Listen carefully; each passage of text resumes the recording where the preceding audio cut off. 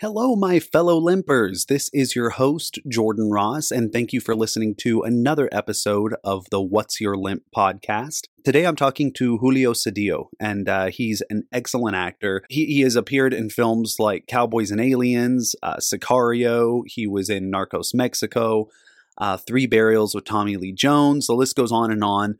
And he has worked with some of the most prestigious and iconic actors and filmmakers in the biz. But one of the cool things about his story is that he never took the common route of moving out to LA or New York in order to pursue his dreams. He stayed here in Dallas, Fort Worth, and made it all happen from home. So that was kind of a cool and inspiring story as an actor that lives in Fort Worth myself, and I'm trying to carve out a career that's half as impressive as Julio's. Talking to him about that was definitely encouraging. But yeah, I've known Julio for a few years now, not super well, but we went to the same acting school in Dallas, which we touch on in the episode. It's KD Conservatory, and it's an accredited program. It's just a 15-month associate's degree program. Years after I graduated, I went back to teach some of the kids' acting classes and to do admissions there. And that's whenever I first met Julio. He came to visit the school one day and we just started talking. So then I reached out to him once I started this podcast and asked if that'd be something he'd be interested in doing. And he said, yeah. So he did it. And the cool thing is we actually got to do it in person in the studio that I use in Dallas, which is MZ Studio. They're great people over there. If you need a studio space, I highly recommend going there because they have great rates, really great service, and they're just awesome guys. I've known Michael, who runs the studio, for a really, really long time.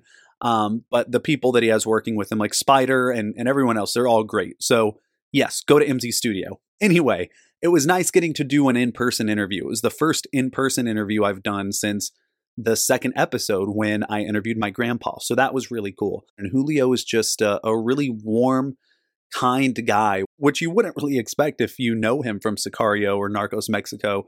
He plays these pretty intimidating characters, but that couldn't be further from who he is in real life. He is just a giant teddy bear. He's the biggest sweetheart, and I'm so thrilled that I got to sit down and get to know him a little better. I'm excited for all of you to listen to my conversation with Julio. And since this is kind of a longer episode, I'm going to cut right to the chase and dive right into it. So sit back, enjoy this intro music by the great Devin Levi. Go give him a follow at Devin Levi Music, and enjoy this conversation with actor Julio Cedillo.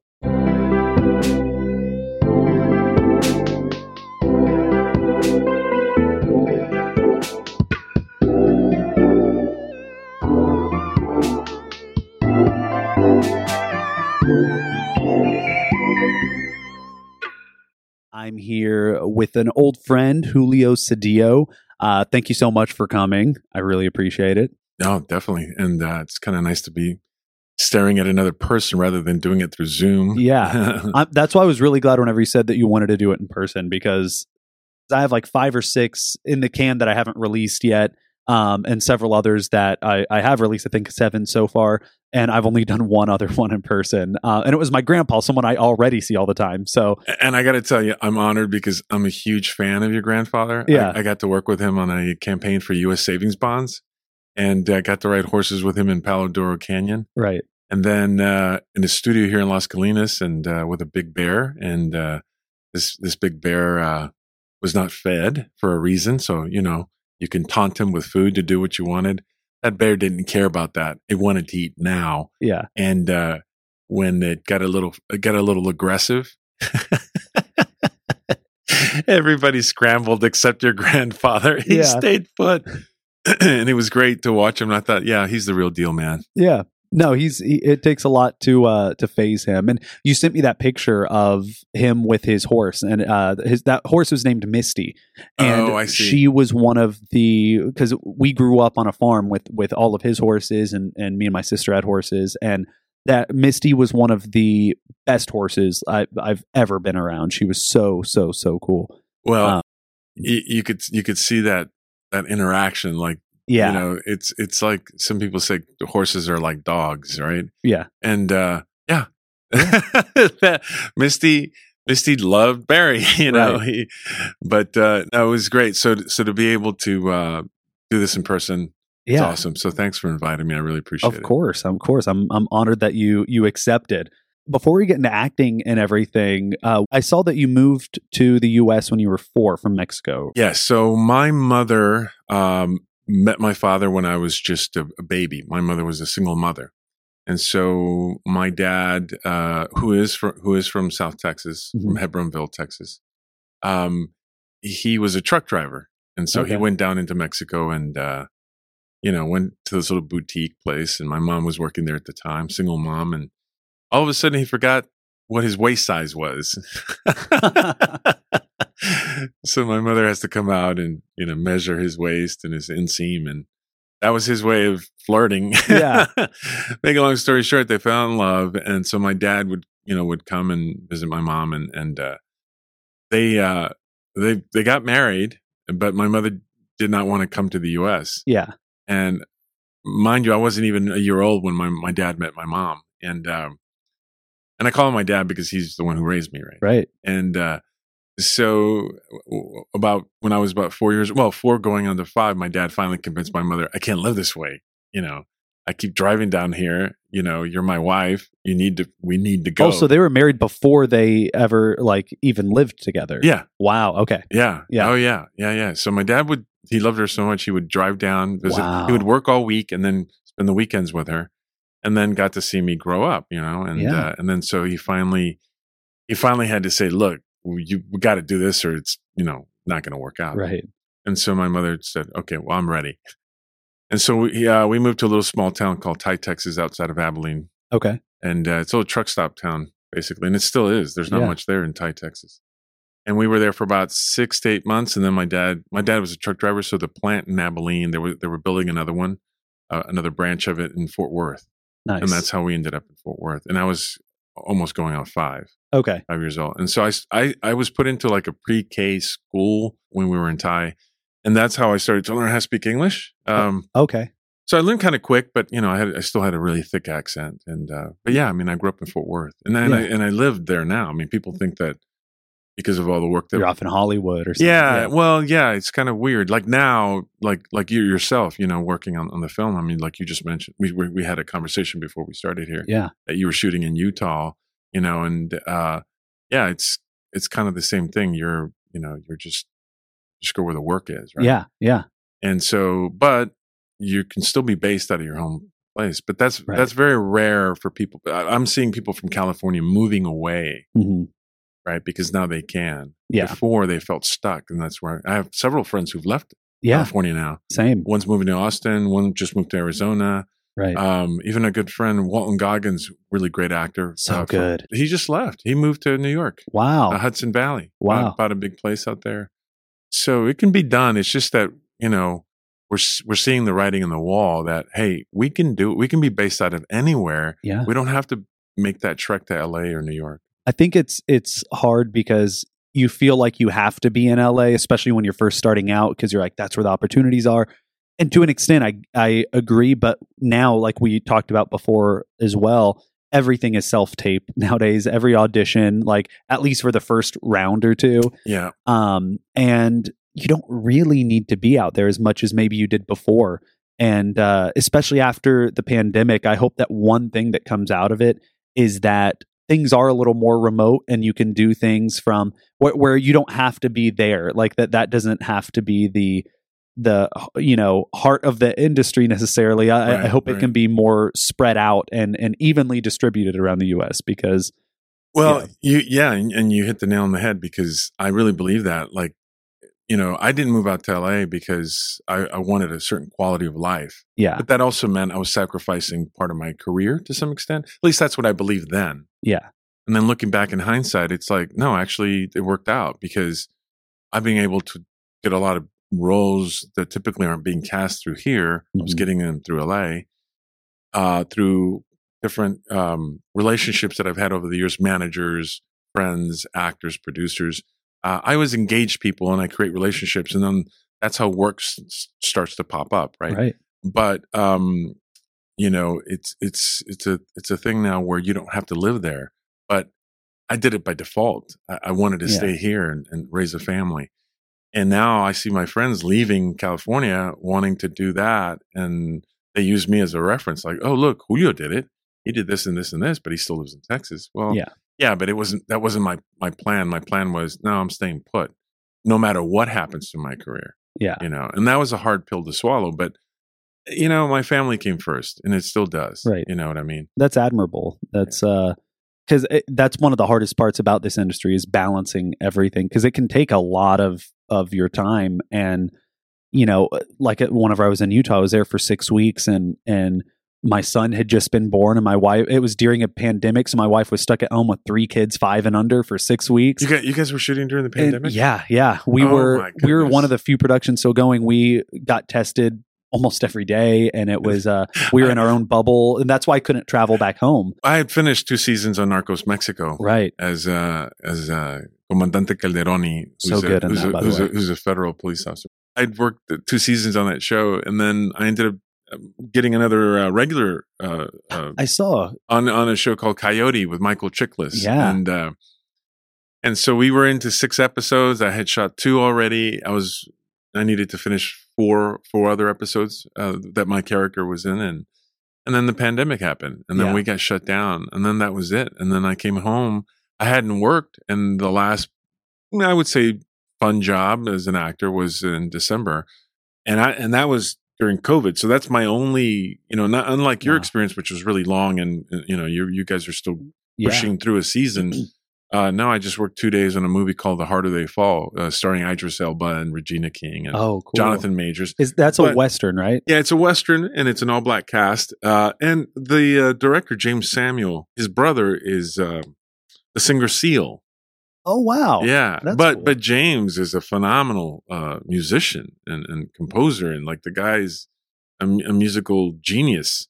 And I believe he was also partly responsible for the Great Gatsby soundtrack, or I believe that's what it was. But anyway, this was his first time directing a feature. He had directed, I think, 1 or 2 shorts, and he was great. But when we're all covered up with masks, and it's weird. It's just weird, and then having to pull the mask off, and then the funny part about this was, I remember they had harnessed me up because there's a gun. We have a gunfight in this chapel, and of course I play this priest named Jesus. Nice. I'm like, okay, that's stretch. That's a bit much, but okay, we'll do it. But I was known as El Escorpión, the scorpion. And obviously I'm not a nice priest. Yeah. So we have a gunfight, and I have this harness on, and we have these COVID compliance officers that come up. They have their little fluorescent vests, and then they come up and they say, "Excuse me, you guys need to socially distance." And I'm looking at him, and I'm like, "You got to be kidding me, man!" There's 5 guys pulling on a cable. Right? It's a pulley system. So when you get shot, all they do is just yank on that. All 5 of them have to pull you up, so you go flying across the room. Right. And I looked at him and I said, "You got to be kidding me!" I said, "How am I going to fly from here to there?" And it takes 5 guys to lift me and pull me across a room. Yeah. But it was them still trying to do the right thing during COVID. But part of it is just like, look, I mean, we're doing the best we can. And I certainly, in my family, we certainly locked down. We certainly took it serious. We had, same. I mean, I feel like being decent is really what this whole thing was about. No matter how you vote, you have every right to vote the way you want. You have every right. You have every right to want to be heard. I believe in that wholeheartedly. But at the end of the day, are you being selfish? Yeah. Right. And so, in your experience in Utah, no, people were taking care of each other. Right. And on this set, we were taking care of each other. It's an unknown, but if we do our part, we're going to be fine. Right. You know what I mean? Yeah. I think that's so important, because it's, I think a lot of it was pride and stubbornness, not like being told what to do, or feeling like on both sides, it's like, if I wear a mask, they're going to think I vote this way. If I don't wear a mask, they're going to think I vote this, like all this stuff. Well, and it's true. It's so weird because everyone's hanging on to their flag. Yeah. Right. Yeah. And so like now, like, you're vaccinated, I'm vaccinated, for all personal reasons. Right. Right. Yeah. I certainly not going to tell people what to do, but at the end of the day, like, I was wearing a mask forever. Yeah. And now that I'm not wearing it, there are people who are wearing masks who are not going to get vaccinated. Yeah. So it's inverse now. Yeah. And it's so bizarre. And it's like, I told my kids, I said, look, we have to protect people, but at the end of the day, you know, we have to be decent, and that's the way we handle ourselves. So in some places you still have to wear your mask, and in some places you won't have to. Right. But you're vaccinated. And that part is the part that allows us to ease off. Yeah. And just get back to some normalcy. A new normal, obviously. Yeah. Yeah. There's changes, but it's been nice to get back into the groove of things a little bit. And as actors, you know, that helps us too. Because, for sure. You know, now we can walk onto a set and look, hey, I'm fully vaccinated. Because last year I had heard a story that on soap operas they had actors kissing mannequins. Whoa. Yes. That's hilarious. Yes. So I guess the reverse shot, you know, they would have a wig and the guy would have to caress the back of the hair before he goes in to kiss, and then they cut back and forth, and you'll never get a side view of them kissing because this is not going to happen. But they were doing that sort of stuff, you know. Wow. But going back to whenever you moved here, you said that's whenever around you started to learn English once you got into preschool and everything. I was wondering, so as someone who moved here from Mexico, there's definitely Americans kind of, like we talked about, there's a prideful, like it being proud of being an American, and especially Texans. It's the same thing, the Texan pride. And there's a lot to be proud about being an American or a Texan or whatever. But with that, I think there's also a little bit of ego that comes with it sometimes. And there's a little bit of like, there's definitely sectors of our society and some people that may view immigration or immigrants, whether they're here legally or illegally, as less than, or, you know, look down on it in a way. So I was wondering if you as a kid, if you ever experienced anything like that growing up, if you ever felt like this need to prove yourself as someone who came here from another country. Yeah. I mean, it's all of that. I mean, I think, you know, when I first came here, I mean, again, I was just a kid, right? And I remember my dad telling me, you know, this is the greatest country in the world, which is a very patriotic thing to say. Yeah. But, you know, when you're young, you take it in, you know, you don't question it. You just say, yeah, it is. And then also being an immigrant in some ways, I had more to prove, right? To say, hey, I'm glad to be here, and let me show you why. Let me show you how I'm going to earn it. Yeah. Right. And so you do that. But I think the problem with that is that we forget that this country was built by immigrants, right? And so now, I mean, I'm 51 now. So by the time, you know, coming here when I was 5 and now I'm 51, I can certainly tell you a lot of things have changed in my mind. Yeah. And it didn't take the pandemic. I already had figured out a lot of stuff in my life before this pandemic thing. It's not like it was a revelation. For me, I feel like identity politics is a problem. I think when you start attaching yourself to, like, let me back up so it's not a confusing answer.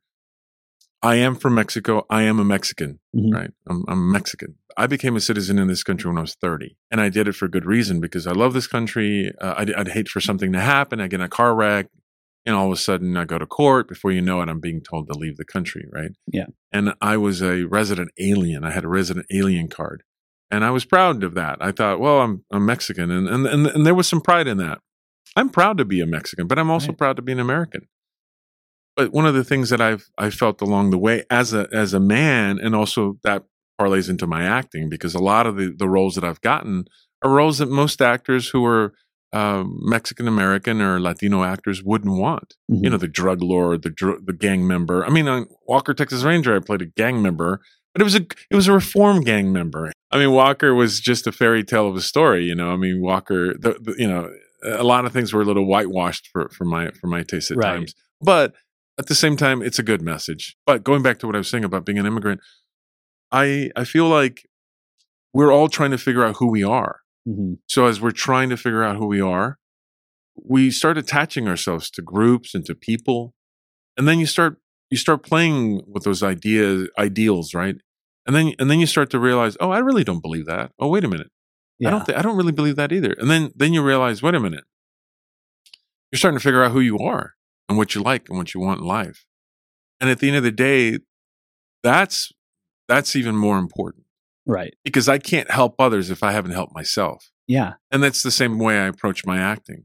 So when I'm having to read for gang members or drug lords or this, and I remember friends who are no longer actors, by the way, who were, would call them, they would call themselves Latino actors. Mm-hmm. And I'm like, wait, aren't you an actor? Yes. Then why are you a Latino actor? Yeah. It's like, no, you're just an actor who happens to be Latino. Yeah. I'm a short actor. Right. Yeah. Exactly. Or a Texas actor. Yeah, What the heck does that mean? Right. And so to me, I would say, look, just focus on the work, focus on the acting. Mm-hmm.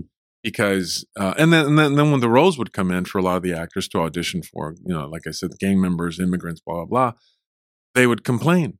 They'd spend more time complaining than trying to figure out how to put out a convincing, more rooted and grounded audition. Yeah. Right?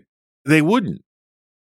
I'm not saying my choices there's no right or wrong choices. They're just different choices. Now, it might not hit the nail on the head, but, it's a choice. Yeah. Acting is, these are just, it's chemistry, right?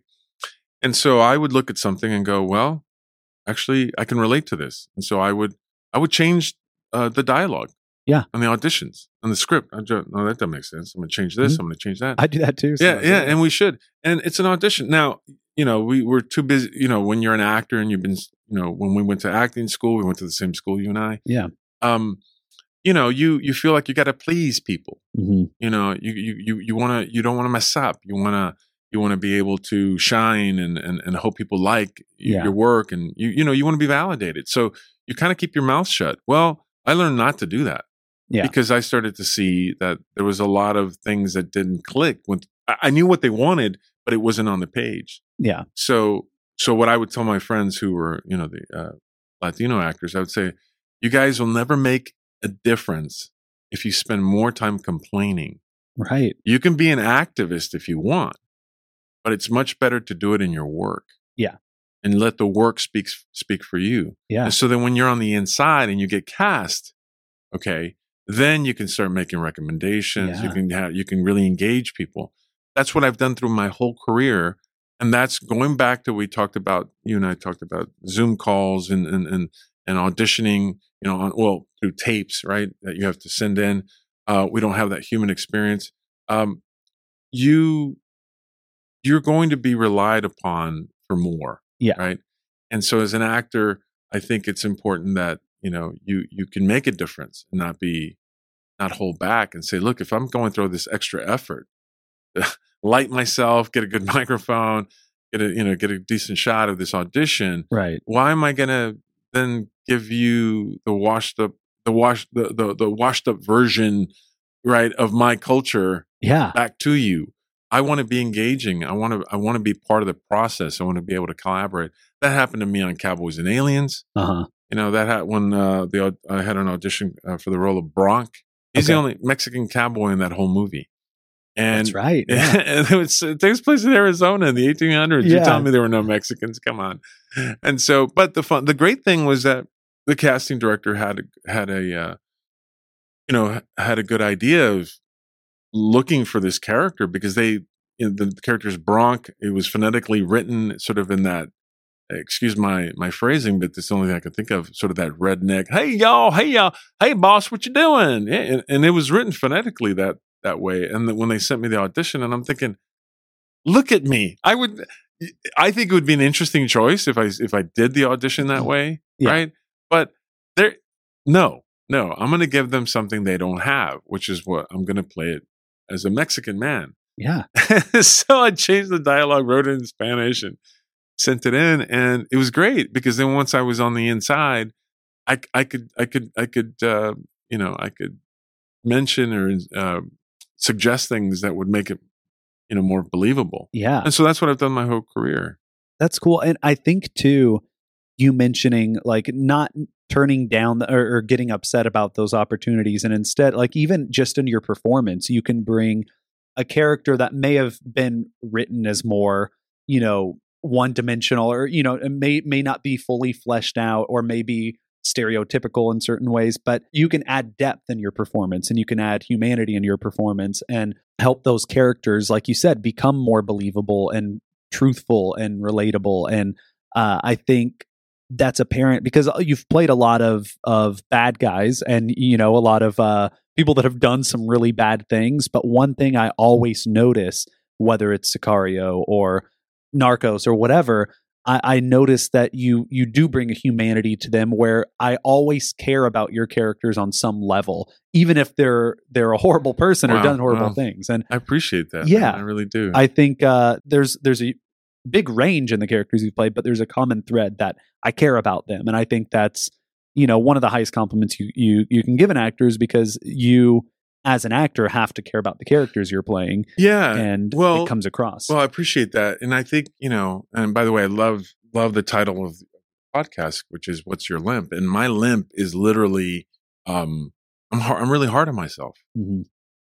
When you walk on a set, I hope people will like me. Yeah. And I do want to do a good job.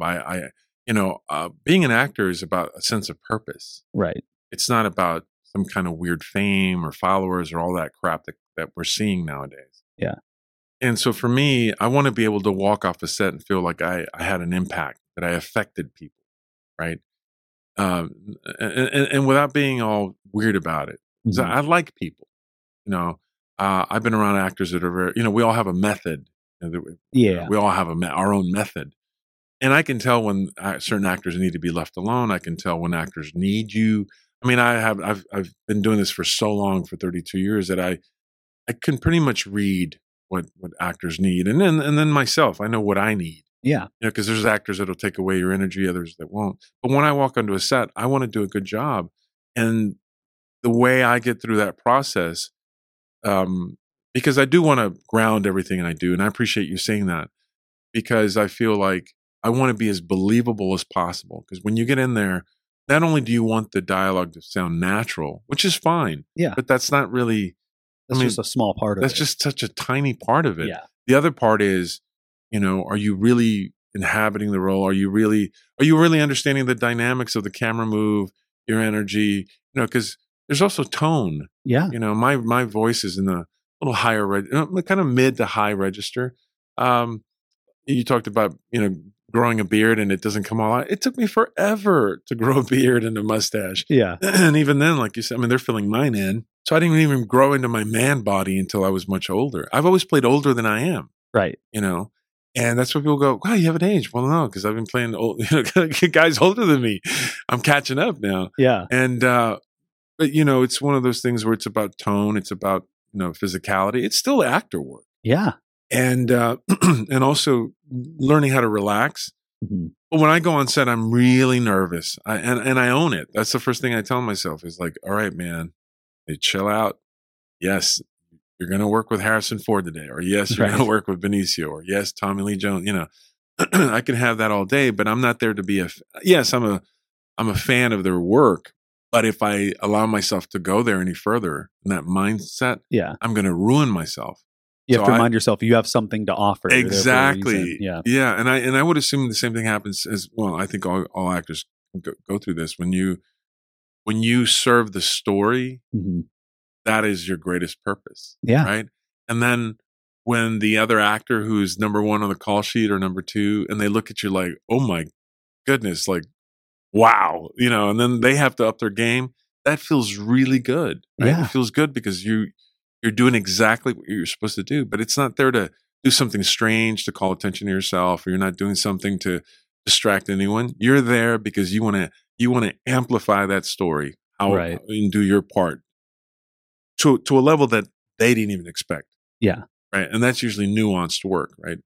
And so that's important. And I try to ground myself in everything I do as much as possible. Yeah.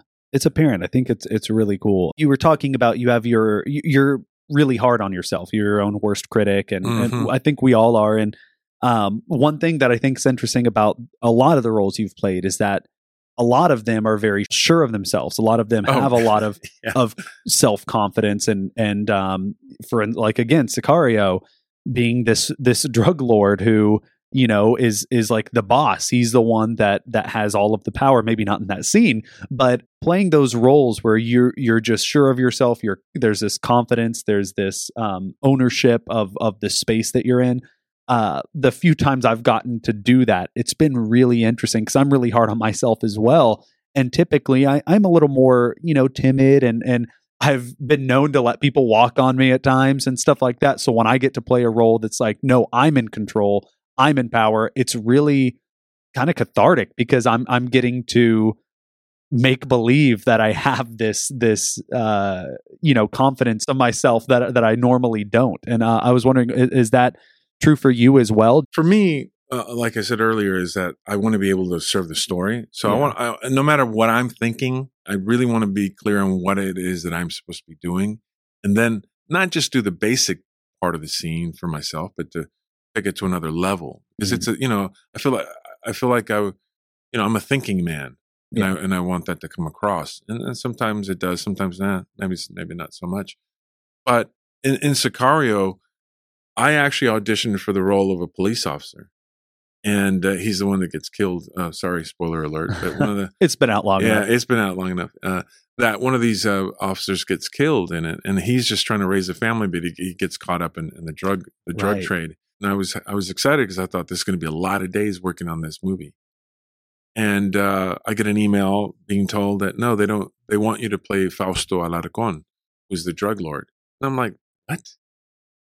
Oh, my gosh. This only works 2 days. And the other one worked a lot more days. And I would have also qualified for my SAG insurance. Right, yeah. I mean, I was thinking of all those things, right?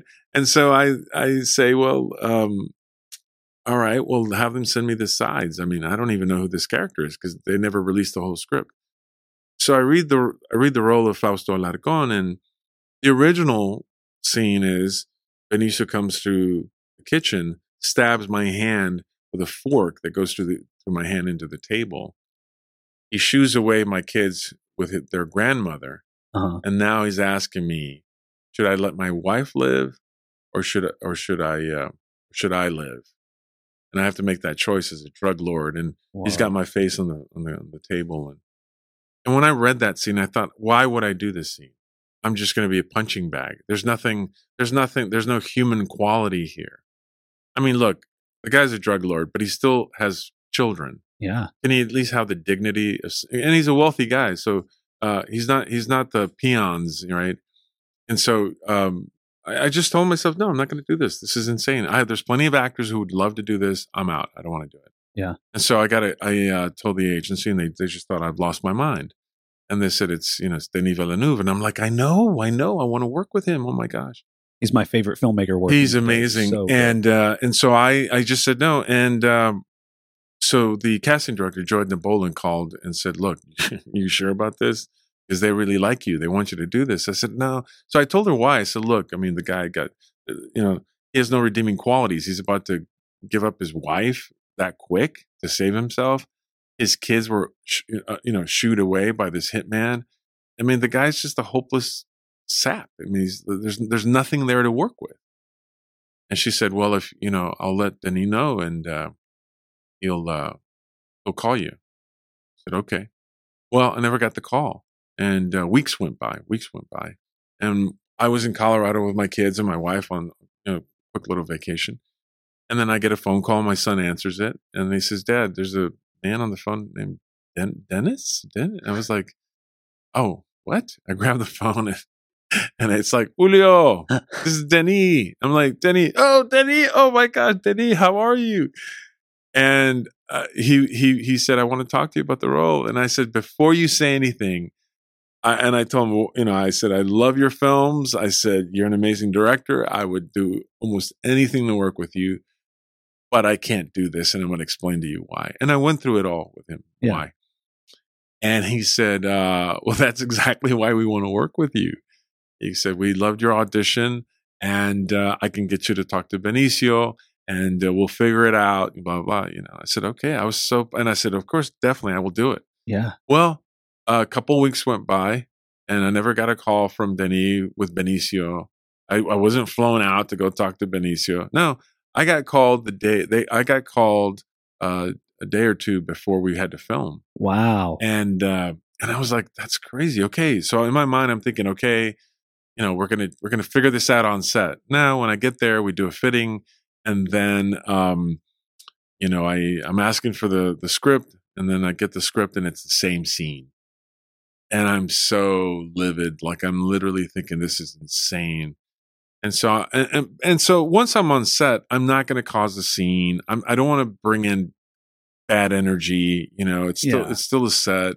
But I am upset because no one respected my wishes. I almost felt manipulated into being, showing up. And then, someone in production, I said, "Hey, I got to have a script, please." They said, "Well, they're going through rewrites. So you'll probably get it tonight." So I was up all night and I'm thinking, I'm up all night knowing that I got to film tomorrow, something I don't even know what I'm doing. So you didn't get that scene until the night before? Yes. Wow. And so when I get the scene, there's two versions. There's one where he only kills me and my wife and kids live. And then there's the one where he kills all of us. There were a mesh of those two scenes. And then we threw in a few lines that were not scripted to each other. I think one was, I said, "It's not personal." And then he says, "But for me, it is." Right. And so we played around with it, but it took 2 days, 2 nights to do that. But like I said earlier, it wasn't about that I didn't want to play a drug lord because, I'm Latino and I have all this pride. Well, screw that. I mean, these people exist, right? Yeah. But if I'm going to play that, I want to be able to play it to a level that's as real and as gray as possible. Yeah. The world is so gray. We have archetypes, we have stereotypes, right? Working with archetypes is important. And I've learned that now. Anyway, I can go on and on, but I saw it whenever it came out, and it was, at the time, it was already my favorite movie of that year. It was just so good. And that scene in particular, I put up there with, the Christoph Waltz scene at the farmhouse in Inglourious Bastards, as far as like, that's good writing though. Yeah. Because everything you in Sicario, and by the way, oh my gosh, that movie Inglourious Bastards, so good. That actor's phenomenal. Even the gentleman who played the French farmer was just right. I mean, they were all exceptional performers, but in this case, I was lucky because the story about my character, who I am in relation to Benicio's character, was already being slowly leaked through, and you started finding tidbits of who he is and what he's done to this man's family. Right. And so by the time you get to me, you're already anxious. And then, of course, the soundtrack by Johan Johansson, it came from Jaws, right? That's the inspiration was from Jaws. So, okay. So you're getting you're getting all of that stimuli, right? From the music and then the backstory and Benicio's intention that yes, when he sits down with this guy, eventually, this is the guy through the whole movie they're trying to find, and he's having dinner with his family. Yeah. So it wasn't so much about my character. It was really more about Benicio and what he was capable of. Mm-hmm. Right. And when we shot the part where he kills me and lets my wife live, there's a moment where Benicio gives her this big speech about turning her life over. And I'm off camera. The camera's on him, and I'm lying there dead, trying to be there for him, but also knowing he's a great actor. He doesn't need me.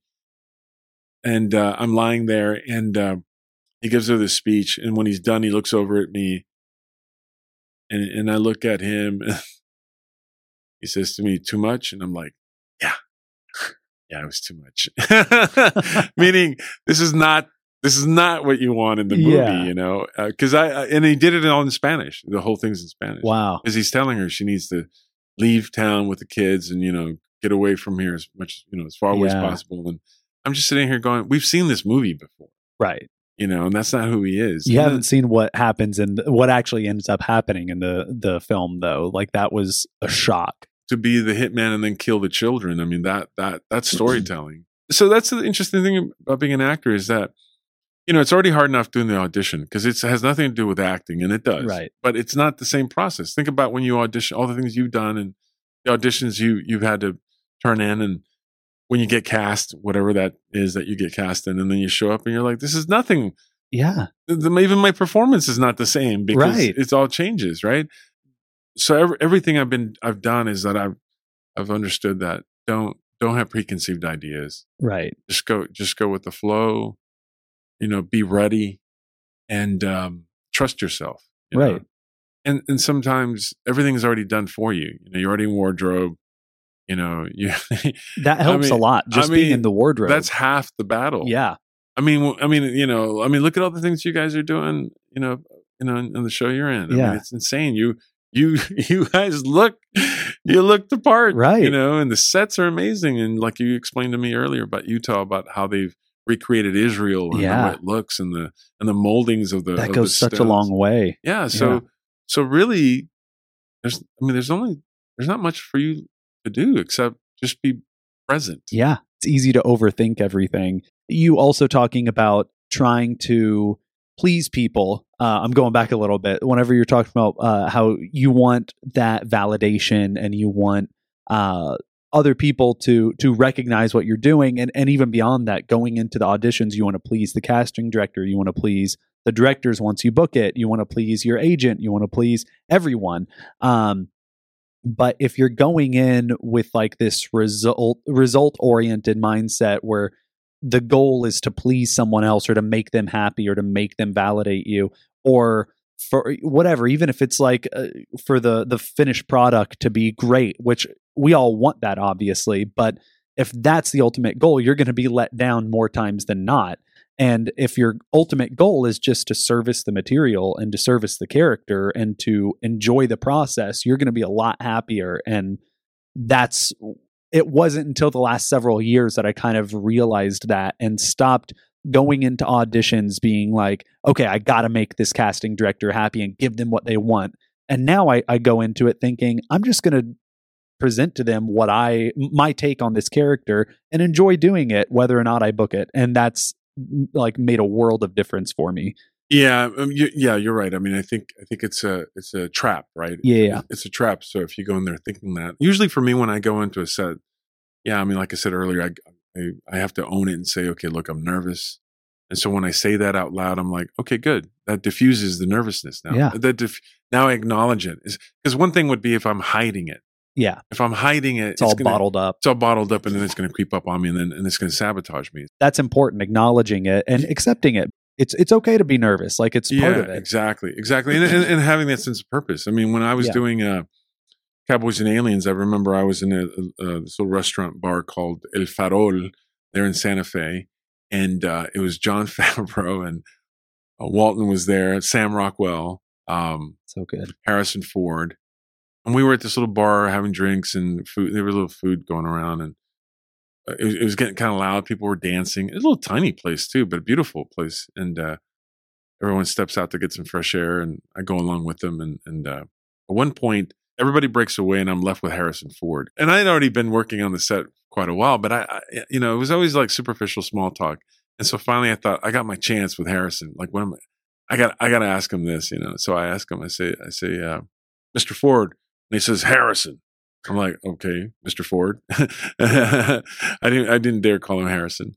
And I said, how do you feel knowing that there are children all over the world who've seen you in Star Wars and know that somehow you still have left an impression on them that, they idolize that character. And in many ways, they love you. And then he looks at me. He says, I had nothing to do with that. I said, but you're so humble about it. I mean, you just throw it away like it's no big deal. He says, humility will get you nowhere fast. I'm no different than the sound man. He goes, when you walk on the set, you got to find your utility. And then I said, what do you mean utility? Your usefulness, son, And I was like, oh, yeah. He goes, yeah. He says, you walk on a set, you have to have a sense of purpose. And then he just looked at me and then gave me a big hug because he was a little tipsy, And I was like, oh man, Harrison, dude, it was pretty cool. And I think what happens in our industry is that there's too much celebrity obsession with it all. And then when you end up working with people that have been amped up, amplified, have been elevated, maybe even worshipped, idolized, it's too much pressure for them. Yeah. And at the same time, some of them believe it. Right. And some of them don't. I mean, and so that's why you see so many of these meltdowns. Oh, without a doubt. Without a doubt. And I think in the end, what I'm more grateful about is knowing that, this is a craft, Mm-hmm. and I'm going in to affect a story, not to impress people, and so that's how I talk to myself. Yeah. And that's how I get around me being hard on myself. I'm hard on myself because, now you got the job.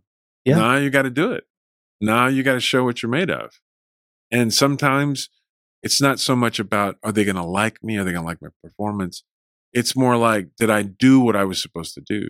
It's not coming from a place of like anxiety or stress, maybe as much exactly, as it did before. Exactly. Yeah. Because, mentioning Tommy's film, The Three Burials, that was a film that I did that went to Cannes. It won 2 Palme d'Or awards at the Cannes Film Festival. And that was one of your first big things, right? Yeah, that was the thing that kind of changed the course of my life in terms of what I was being offered. Right? Yeah. Before it was a lot of day player stuff. And to make a long story short, Tommy Lee Jones basically, when he cast me, Tommy says, well, it'll behoove you to come work with the best cowboys and the best horses in this country if you want to play this role. And I was like, well, yes, sir. If you're offering it to me. And then he says, but I'm not going to pay you. I've never been paid to prepare for a role. I was like, well, I'm fine. I'm not asking for money. Yeah. And then I ended up on his ranch and the WD, which he has sold since. And, 117,000 acre ranch, which is insane. And, I showed up on his ranch and first day I got there, I was fixing one of the broken pipes in their water irrigation system, and was tied to 2 of their ranch hands, 2 brothers that worked for Tommy. I became a real ranch hand. I was a real ranch hand on Tommy's ranch a month prior to filming. Wow! And I got into fights. I'd go to the bar with one of the brothers, and people would bitch about Tommy all day because he didn't give them money to build a clinic or whatever, and I'd be there defending him, like, why should he give you money? He can decide what he wants. And by the time we started rolling, I never felt like an actor. I wasn't acting. But yeah, I mean, it's a process. And, it's not something, we treat acting as this thing, but it's organic. Yeah. And every one of them is different, And it's a very complex thing because you have to be astute. You have to be not rigid. You have to be present. You also have to be able to use your wit and your intellect to really affect the role and play with your body, physicality, your appearances. So it is a process. Right. Depends on what I'm doing, Sometimes you don't have time to prepare. So you just go into your imagination trying to figure it all. But you're wanting to create as many allies to help you in that effort. Yeah. You learning from someone like Tommy Lee Jones early on. I've always really admired his just straightforwardness, and he's not going to sugarcoat anything. He's very just blunt, and I love those guys though. Yeah, because they know what they want. I feel like that helps prepare you for this industry. Oh, it shapes you. It informs you that whatever you get is what you've earned. He's a very complex man. He's a loving man. I've seen sides of him that I wish people could see. Yeah. But, like I said, we live in a celebrity obsessed world where, there was a reporter, his name is Bayless, Skip Bayless. Right. Yeah. Yeah. And he writes for the Texas Monthly. And when we were filming we were done with the Three Burials. He was interviewing me for an article on Texas Monthly, which he never included me in it in the end, because he was trying to see if he can pull up some dirt on Tommy. And, I just felt like that was inappropriate. Like, he's kind of known for that kind of stuff. And so he was asking Tommy about his marriages, and Tommy was, and he was riding in the truck with Tommy and Wes, Tommy's assistant, and the guy just got too personal, and they stopped off at a gas station to pick up something to drink or whatever, and they just left him there. Wow. That's hilarious. Yeah, poor guy was, middle of nowhere in a gas station, Wow. Yeah, and I would have done the same thing. And so I, that's why I love people like your grandfather and Tommy, because no nonsense. Well, yeah, because I feel like, you got to have thick skin. You got to know who you are, because in this industry, you're going to get run over if you don't. People want to mimic or emulate who they think they're supposed to be. They haven't figured out who they should be, which is themselves. So when you go on set and you realize, well, I got to be more me. Yeah. And that's interesting. That's way more interesting, right? Yeah. And there's something attractive about people that there's a difference between being cocky or conceited and being just confident in who you are and or comfortable with who you are. And but there's something that you're drawn towards people that are sure of themselves and that are just confident and they accept themselves, even the things that they're insecure about or their flaws or whatever. They're just like, this is me, and they're not ashamed of it. During the Three Burials, when he should have been promoting the film, which he did do that a lot. But he avoided talking about the movie. He talked more about his horses or his daughter, Victoria being in it. He avoided really selling the film. Yeah. He just wanted to talk about everything but that. It shows someone like that is in it for the right reasons, and he made something he believes in. He enjoyed the process of it, and that's like he doesn't really care about the rest. And I think that's smart. It's a healthy mindset. I think because of the actor world we're in, I think that because of social media. I mean, look, I'm on Instagram myself, but I think we've lost the mystery. Of actors, now we know too much about them. Nowadays with TikTok and everything, there's also this instant gratification thing where all you have to do is a 10-second video and it goes viral. And then now all of a sudden you're getting all of this attention. So now society in general, everyone just wants to be famous. Everyone's chasing after that fame. And it seems so accessible now, but it's like, it's sad that we now use views or likes or shares or comments to gauge our self-worth, and I think it's a dangerous game. Yeah, it is, but it's also a tool because I got a role in a short film called Manos de Oro, Hands of Gold. I worked with the DP for that earlier last year. With Mark. Yeah. So I met Mark through the young director Merced Elizondo. Somehow he ended up on my feed, and I commented on something he said. He graduated from UT, and I commented about, "Hey, man, just you keep doing your thing," kind of words of encouragement. Yeah, I don't know him, but I was impressed with what he was trying to do. And later, he ends up writing me saying, "Hey, he has this script, and he would like for me to read it." And I'm open to all that sort of thing. Instagram I've met so many phenomenal people that I would have not otherwise have met through Instagram. And that is because I see it as a tool, right? Anyway, so Merced had sent me the script, and I said, look, this is not the script I would probably do right now. It needs some work, but I'm more than happy to sit down with you, and I've got notes. And if you want to take down the notes, then, that hopefully it'll help. He said yes. So we met up at a coffee shop there in Fort Worth. And he took it. Took it for 2.5 hours telling him what a crappy script it was.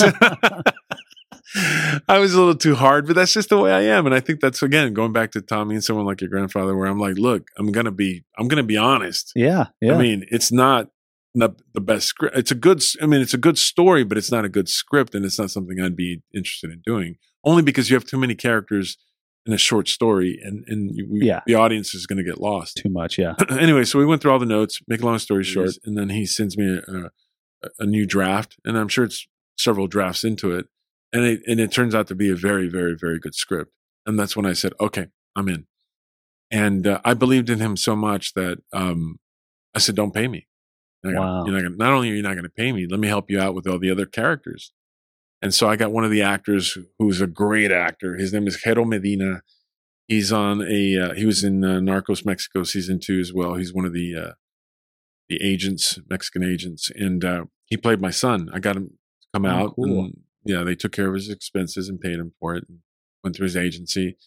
And who, by the way, will be in a film called Somos on Netflix. Okay. It's a powerful film about a massacre in Mexico. Wow. By these drug lords. Anyway, and then I got Richard Jackson to come play one of the other characters, and he was in No Country for Old Men. He was the chicken farmer, right? Yeah. And so I got them to come out and play. And anyway, so my whole point about Instagram and social media is that you can engage people in the right way. But yeah, that was a great experience, and this kid's just so talented. I hope you get to meet him. I've messaged him before on Facebook. Oh, wow. I just said, I looked up some of his stuff, and I was like, hey, it looks like you're doing some cool stuff, and just wanted to say hi. So, Yeah, I'd love to meet him or work with him on something. No, like he's this. Seems great. Cool. You had shared something like a still or BTS pic, which I love your photography, by the way. Oh, thanks. I got a camera recently, so any project I've worked on, I've brought it with me because I want to have all of that for, down the road. It's really cool. Photography is another way that I engage my fellow actors. Yeah. And when they see the level of work that I do, they participate. Right. And so I've been photographing everything around me, and especially on sets. There's a reason why I have a photograph, not just one, but I have several photographs of your grandfather. Yeah. And it's not, everywhere I go, that's what I do. And for the most part, actors love photography. You know, we're being filmed. We see lights, we see how things work on a set. But that adds more value to me as an actor when I'm on set, because I'm not, when you're with actors, and you probably know this from talking to your grandfather, is that we don't talk about actor stuff. We're not talking about usually not. Yeah, we're usually talking about what's your favorite recipe. Yeah, what do you like watch driving? A Cowboys game last night? Exactly. Yeah, just normal stuff. But photography brings it to a whole other level. And then when they see what you can do with a camera, they love it, and they love that you're documenting. Yeah. Then you get to share those photographs with them.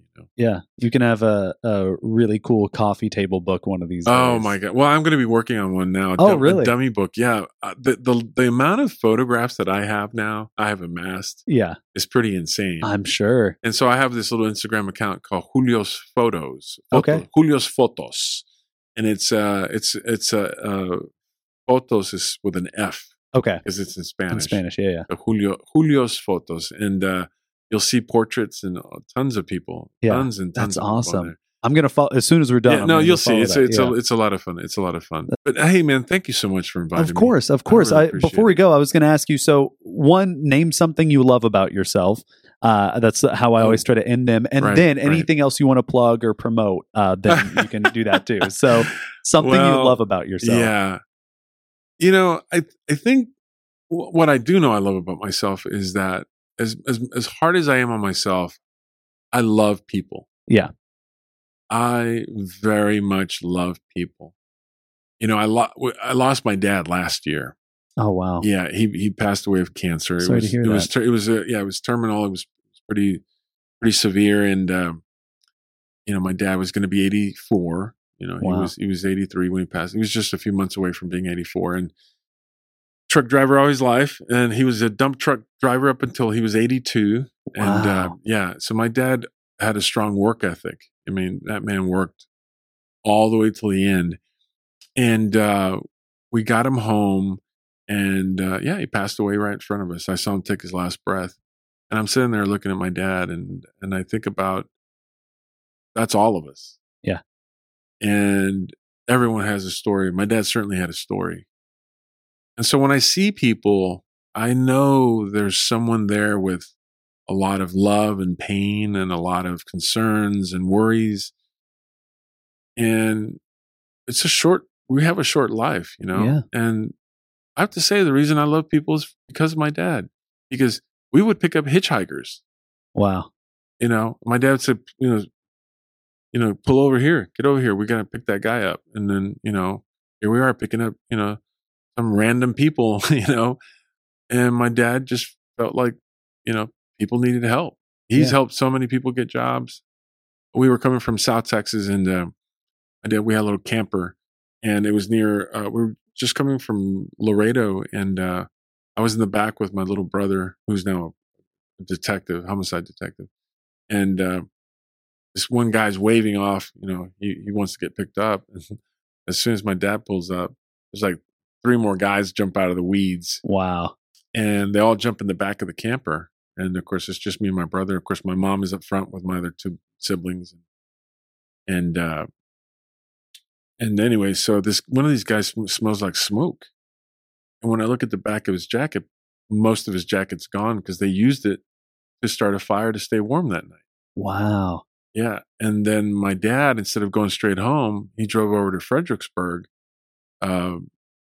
because he said, well, I'll go visit my uncle, and while we're there, we'll get these kids some food and get them some clothes. So we got to my dad's uncle's house, and we fed these people we didn't know and Wow. gave them some clothes. And then as they were talking, they talked about people they knew in Fort Worth and Dallas or whatever, Fort Worth. And my dad said, okay, well, maybe I can get you a job. And that's what my dad did. He helped all three of them get jobs. That's so cool. And that's always been my dad. So my dad could talk to anyone and everybody. And I remember asking him about his life. We talked about civil rights a lot. And one time he said to me, he goes, I know people talk about white people having a water fountain and black folks having a water fountain, but Mexicans didn't have a water fountain. Yeah. And he says, we couldn't drink out of either of those fountains. But we had to find a way to satisfy that thirst. He goes, you can't depend on the world. You got to depend on yourself. He says, but along the way, you got to help others. And that's what I like about myself, because, it's not hard being decent. It's not hard saying good morning. Yeah. And I remember when I first met you, you have that same spirit. Thanks. You're a very inviting human being. And that's huge. That is huge. That's gigantic, You're bigger than life when you could be accepting. Yeah. And you can diffuse people right away. It's much easier to be nice than to walk around with some kind of weird grudge or some political rant it's insane. Life is gray. Everybody wants to paint it black and white. Yeah. So that's what I like about myself. It's apparent too that you had that type of role model in your dad, because I feel the same way about you. You are, in the interactions we've had, whether it's in person or, texting or on the phone or here, you can just genuinely see that you care about other people and love other people and want to connect with other people. And I think that's really neat, because especially nowadays, so many people are so distracted and focused on other things that aren't important.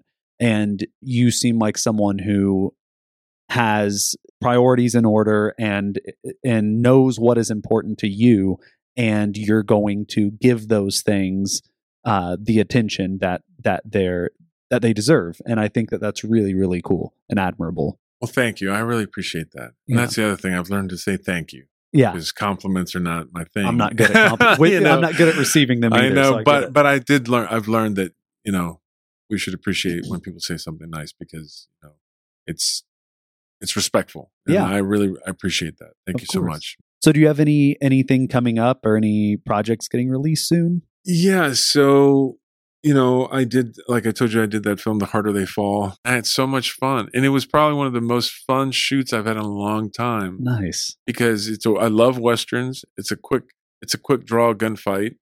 It's with one of the best up and coming actors, Jonathan Majors from Lovecraft on HBO. James Samuel, who's like first time directing a feature, he's like, he was amazing.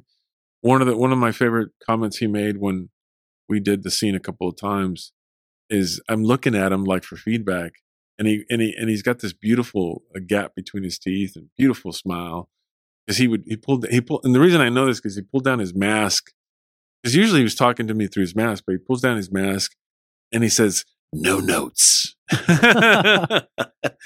And I'm like, yes, that's always good to hear. Yeah. And then it turned into 2 days. I was only supposed to work one day. Yeah. And it turned into 2 days. So The Harder They Fall is the next thing I've got. Other than that, well, that's awesome, man. Yeah. Well, again, man, thanks so much for, of course. And I've enjoyed your show. I mean, you've had so many great people on that have had a lot of experience and a lot of great advice. Yeah.